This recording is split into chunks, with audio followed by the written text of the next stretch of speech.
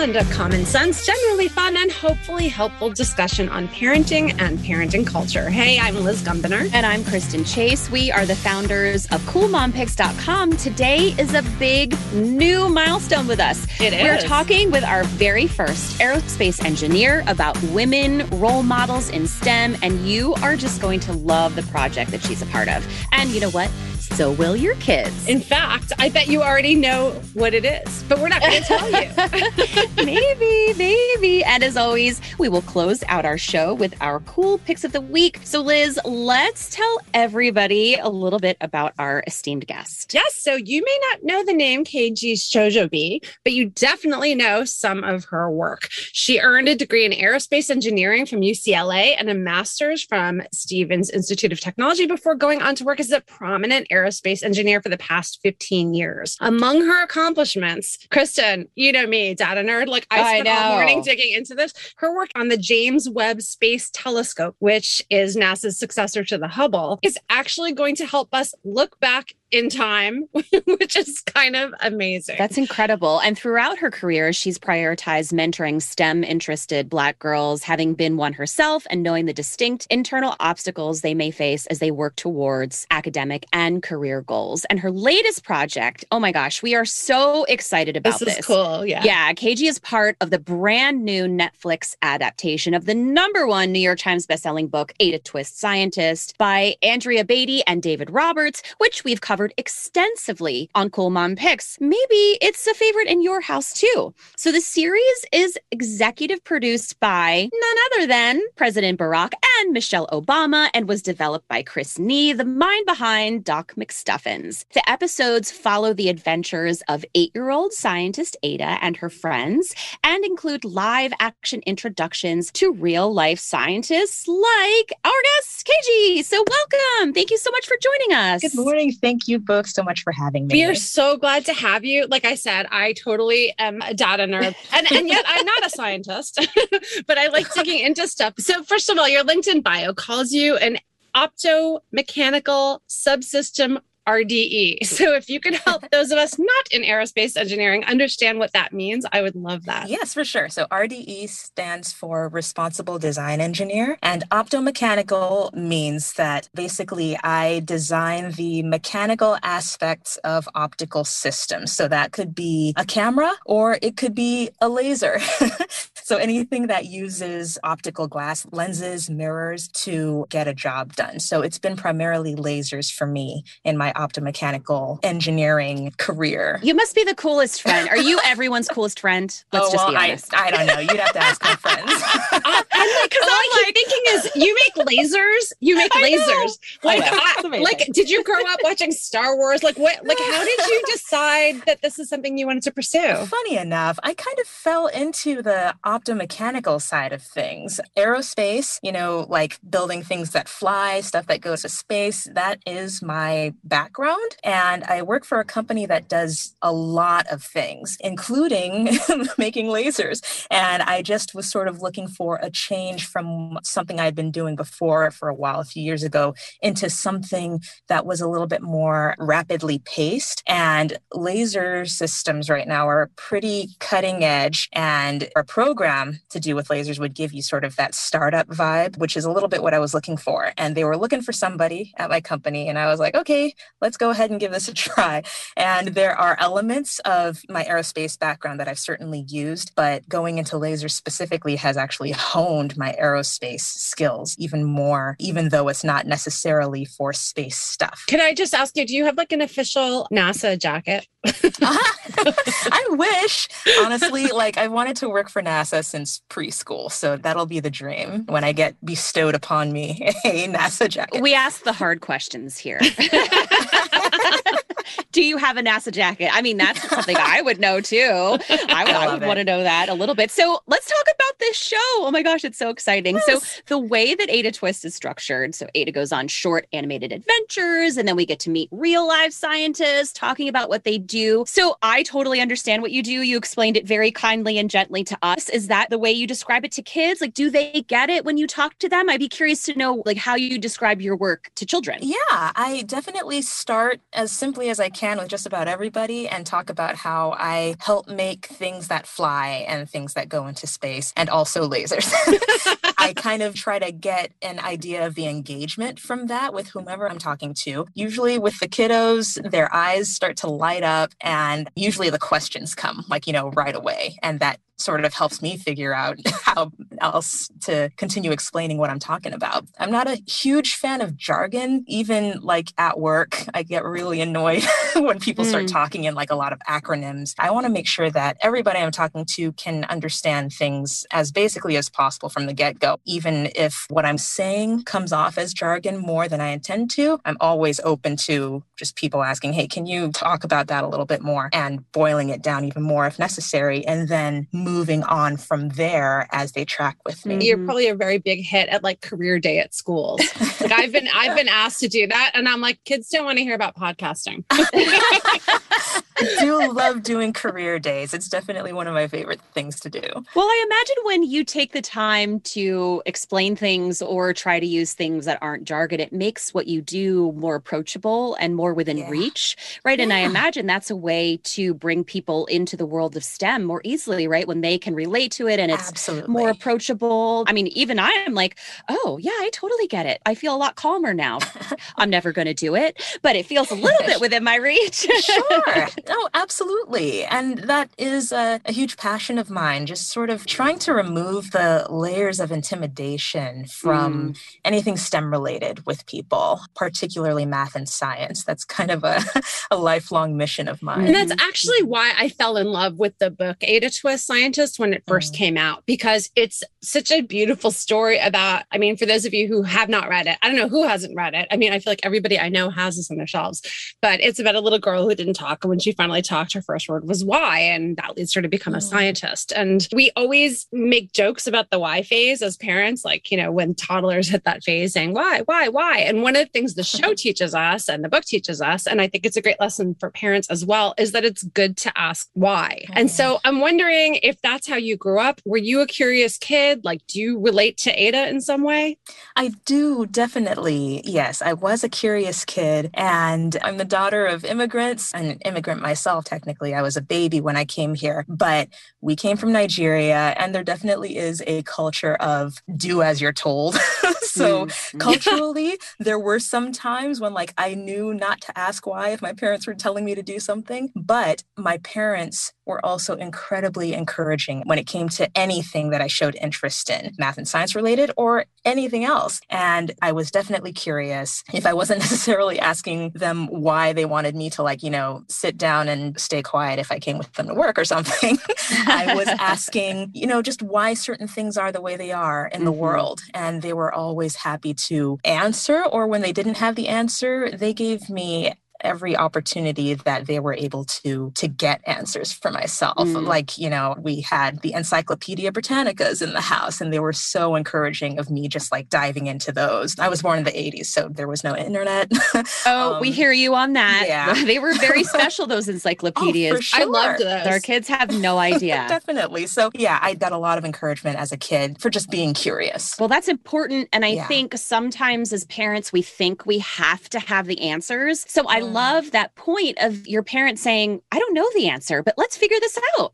Like, let's find this out together. And I know it's a little easier these days, right? Like you just like pull out your phone, how much we trust Dr. Google or whatever is another story. But, it is a lot easier, but it can become a way for especially tweens and teens for you to bond with your kids who may not be as close 100%. to you. Finding things out together. And I think that's one of the cool things also about the episodes is that, she has these hypotheses and she tests them out, and you realize that she's going through scientific method, but it's not presented that way. Like the way you're saying, it just brings it down to earth and just talks about asking questions, having guesses, seeing if the guesses are right or wrong, asking new questions. And I think it makes that very accessible and helps kids say, oh, that's science. That's being a scientist. Exactly. Yeah. Like when I think back to learning, what the scientific method is back in, sometime in elementary school, but they tell you sort of the steps of it. Like you said, coming up with a hypothesis, testing the hypothesis, all that kind of stuff.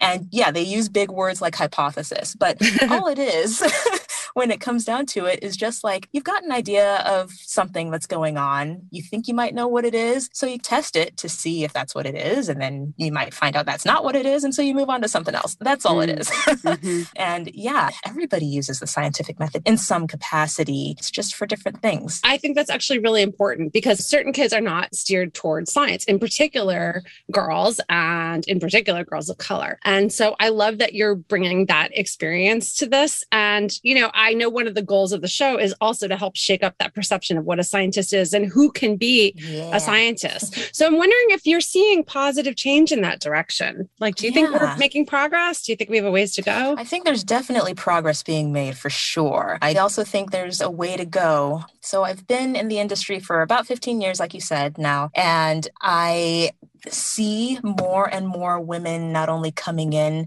to the aerospace industry, but also being in positions of leadership. And that's definitely very encouraging. At the same time, the ratios, are still incredibly skewed towards white men.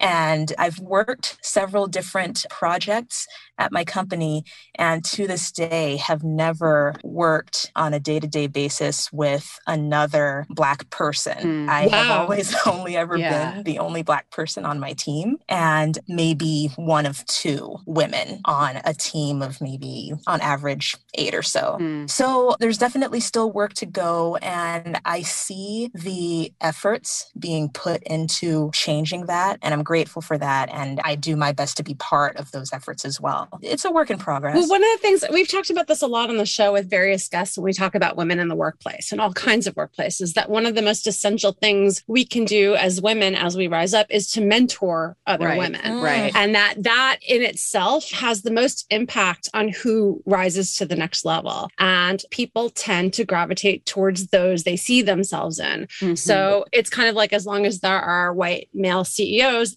they often gravitate towards other young white men to mentor. And so we kind of need more of those women to rise to the top to help spread the love around and lift up more women around us. Yeah, it's so true. I am a benefit of the doubt kind of a person just naturally. And so I have a hard time thinking that when generally speaking, there's any deliberate malice when it comes to, choosing people for certain positions or something. But that's where explanations about systemic injustices come in. It's not necessarily that anybody is specifically trying to go out of their way to not be equitable. But as you said, when 90% of the people leading a team, or like even at the executive levels, are white men, their spheres are going to be filled more with other white men or white boys who they will mentor. And that's just sort of how these things keep going. Yeah, that's been a focus of mine for a little while, to just try to seek out some of the women and any Black women I might meet in particular, and be that point of contact, just to try to start evening things out a little bit. And you walk the walk. I mean, we know you have a real commitment to mentoring young women, and you did that for a while with Future Girls at the Beach. Can you talk a little bit about your work there? Absolutely. Yes. Future Girls at the Beach was a mentoring program hosted at Cal State Long Beach University. And they had 3 different mentor possibilities. There were student mentors. So those were college students. There were industry mentors, and that would be somebody like me. And then there were academic mentors. And we were all to mentor middle school and high school girls. That was the target of the program. Each year, you could get assigned a new 1 or 2 mentees, or you could continue on with your mentee if they wanted to continue on with you. And I was privileged to get to mentor 2 amazing young women for their entire 4 years of high school. They are now in their junior years of college, pursuing technical degrees. I'm so proud of them. That's amazing. But it was so great to meet them as they were coming into their freshman years of high school, just wide-eyed and bushy-tailed, wanting to know everything they could about engineering, doing amazing things in their high school, stuff that I didn't do as a high schooler in terms of just creating amazing stuff. And then helping them with college applications when the time came, as they're getting ready for testing and all of that. And to see them graduate as well and then move on to their university careers has been amazing. I'm still in touch with them. I like to try to check with them every so often, especially, over the last year we had, they were finishing their freshman years when the pandemic began, and it rocked their world for sure. But they are resilient. They're going into junior years right now and killing it. I'm so proud of them. But anyway, I was really glad to take part in this Future Girls program and to get these relationships with these two young women. And there are lots of other people. There are friends of mine who are also mentors in the program who have the same sort of a situation going on, just getting to help shepherd these young women through their questions and curiosities and now into early adulthood as they pursue their dreams. Well, it sounds life-changing for both of you. Like, I imagine that it affects them in such a positive way. But I think when we think about mentoring, sometimes it's all about what we can give the students or the young women or the young people, but really they can give so much back to us too. Oh, absolutely. I'm constantly learning. Like, everyone is my teacher. And these two young women were some of the best teachers when it came to this mentor relationship as well. So, well, it's just clear how committed you are to this and to mentoring people and helping elevate the next generation of girls to want to get involved with STEM. I can see why you wanted to be involved with the Ada Twist series. I mean, it just called your name and it reached out and grabbed you and you were like, yep, we are meant to be together. That's exactly what happened. So I'm wondering, like, what you suggest parents can do for kids. Those of us who are not aerospace engineers and do not build lasers for a living. What can we do for our kids and especially girls to help encourage a love for math, science, engineering, technology? Oh, man, I think about this a lot. There's a huge emphasis placed on early childhood literacy and sort of things leading up to that, like, people reading to their child, like in utero, that sort of a thing, or even people just playing music for their child while they're in the womb. I love that kind of stuff. And I've wondered if there's any similar sort of stuff that could contribute to, maybe like mathematical literacy. Again, with the focus of trying to remove the layers of intimidation that a lot of people have when it comes to math and science. And something that my parents did with me and my siblings, and I think about this a lot and I tell this story a lot, but I remember being a kid, not too long after we got to this country, there was this IHOP that we would always go to. And we would sit at the IHOP, and while we're waiting, for a waiter to come around, my parents would pull out the sugar packets. You know how they keep the sugar and cream and stuff at the table. They'd pull out sugar packets and just lay them out on the table, like separating them in places, and just have me count them. And then they would put 2 over here and 3 over here. And they say, okay, so what is 2 plus 3? And I would just count them up and be like, it's 5. And, I was like maybe 2 or 3 years old at this time that this was happening. And I don't remember it being any kind of a cumbersome thing or like, uh-oh, here come the sugar packets, I have to do work. It was just fun. Yay, I get to count things. And I'm sure that things like that fostered my love of math.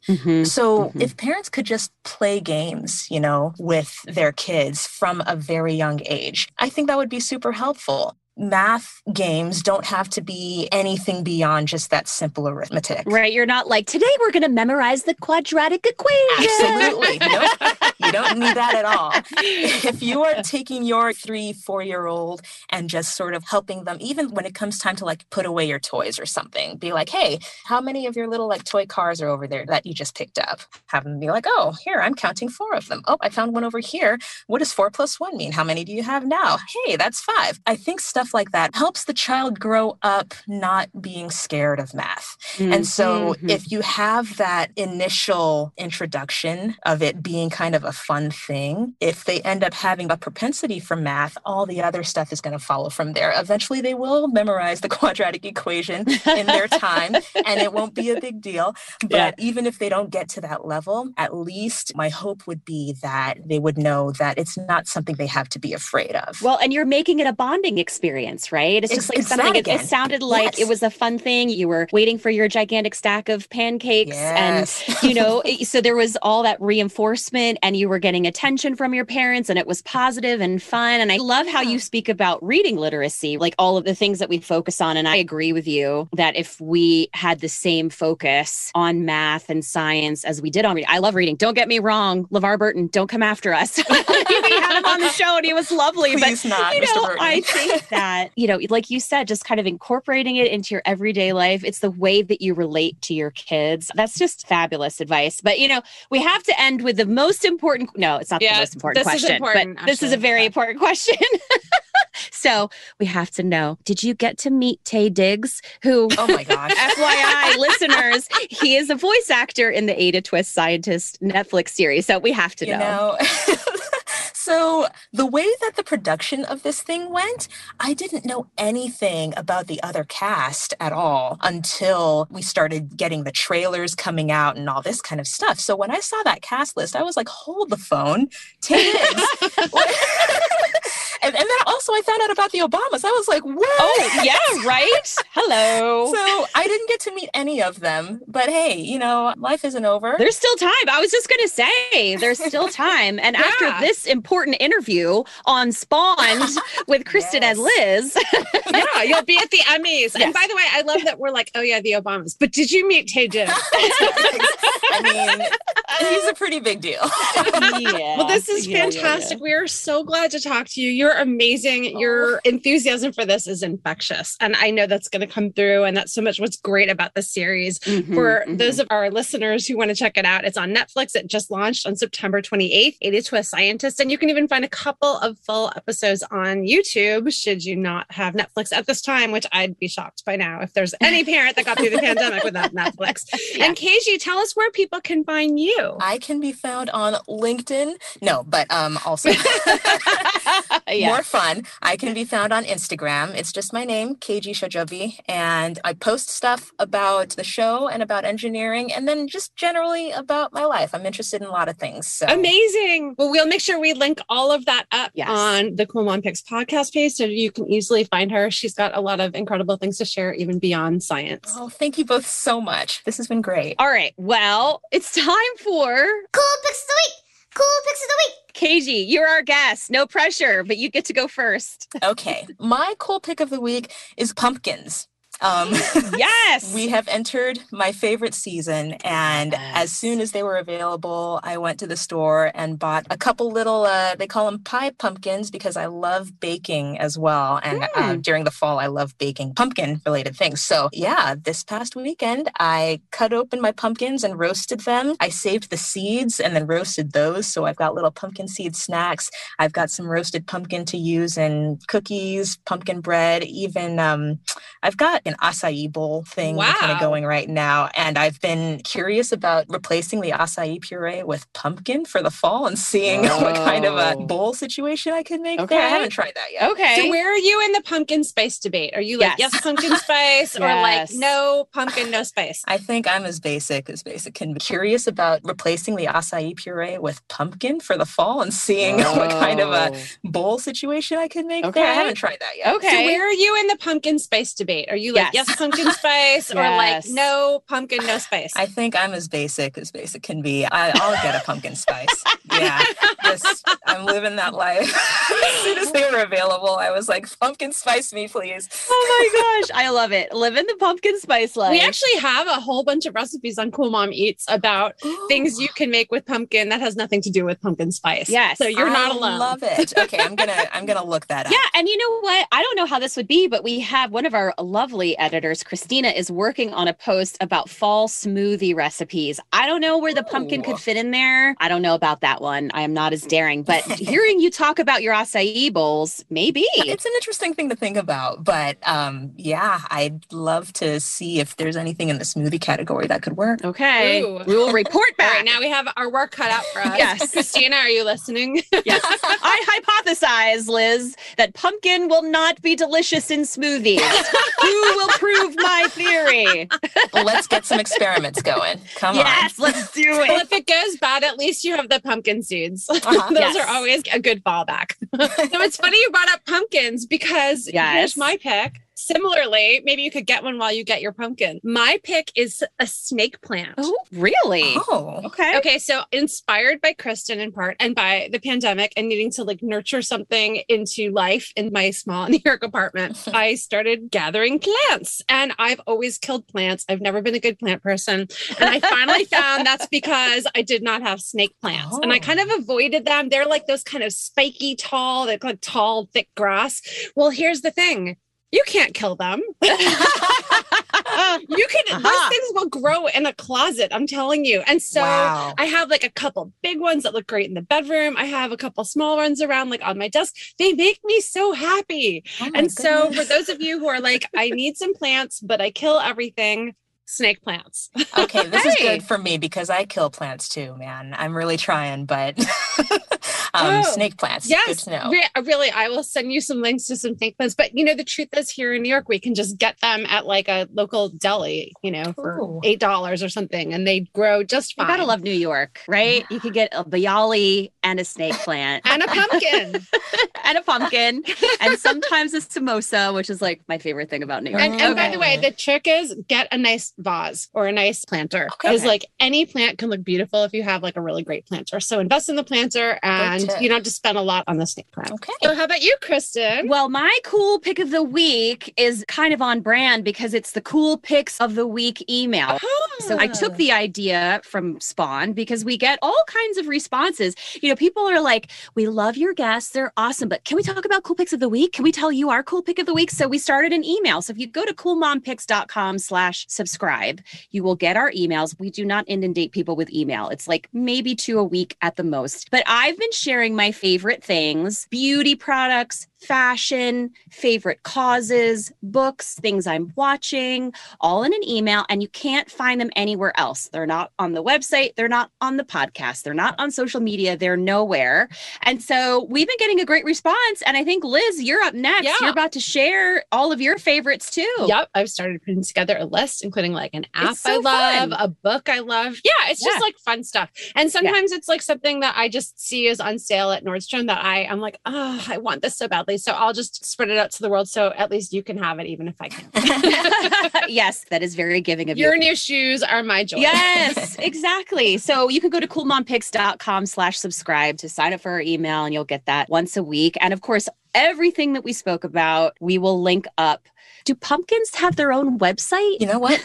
That's a very good point. I wouldn't be surprised. There's probably a cool Right? Instagram or something. Like the Yeah. U.S. Pumpkin Board, Oh, lobbyist yeah. organization for the vegetable, Right. Yes, the U.S. Okay, I'm Pumpkin gonna look Board. this up afterwards. like the pumpkin and gourd industry. Right? or Because something. avocados, I mean, what's so special? I mean, I love avocados, but pumpkins should have their own board too.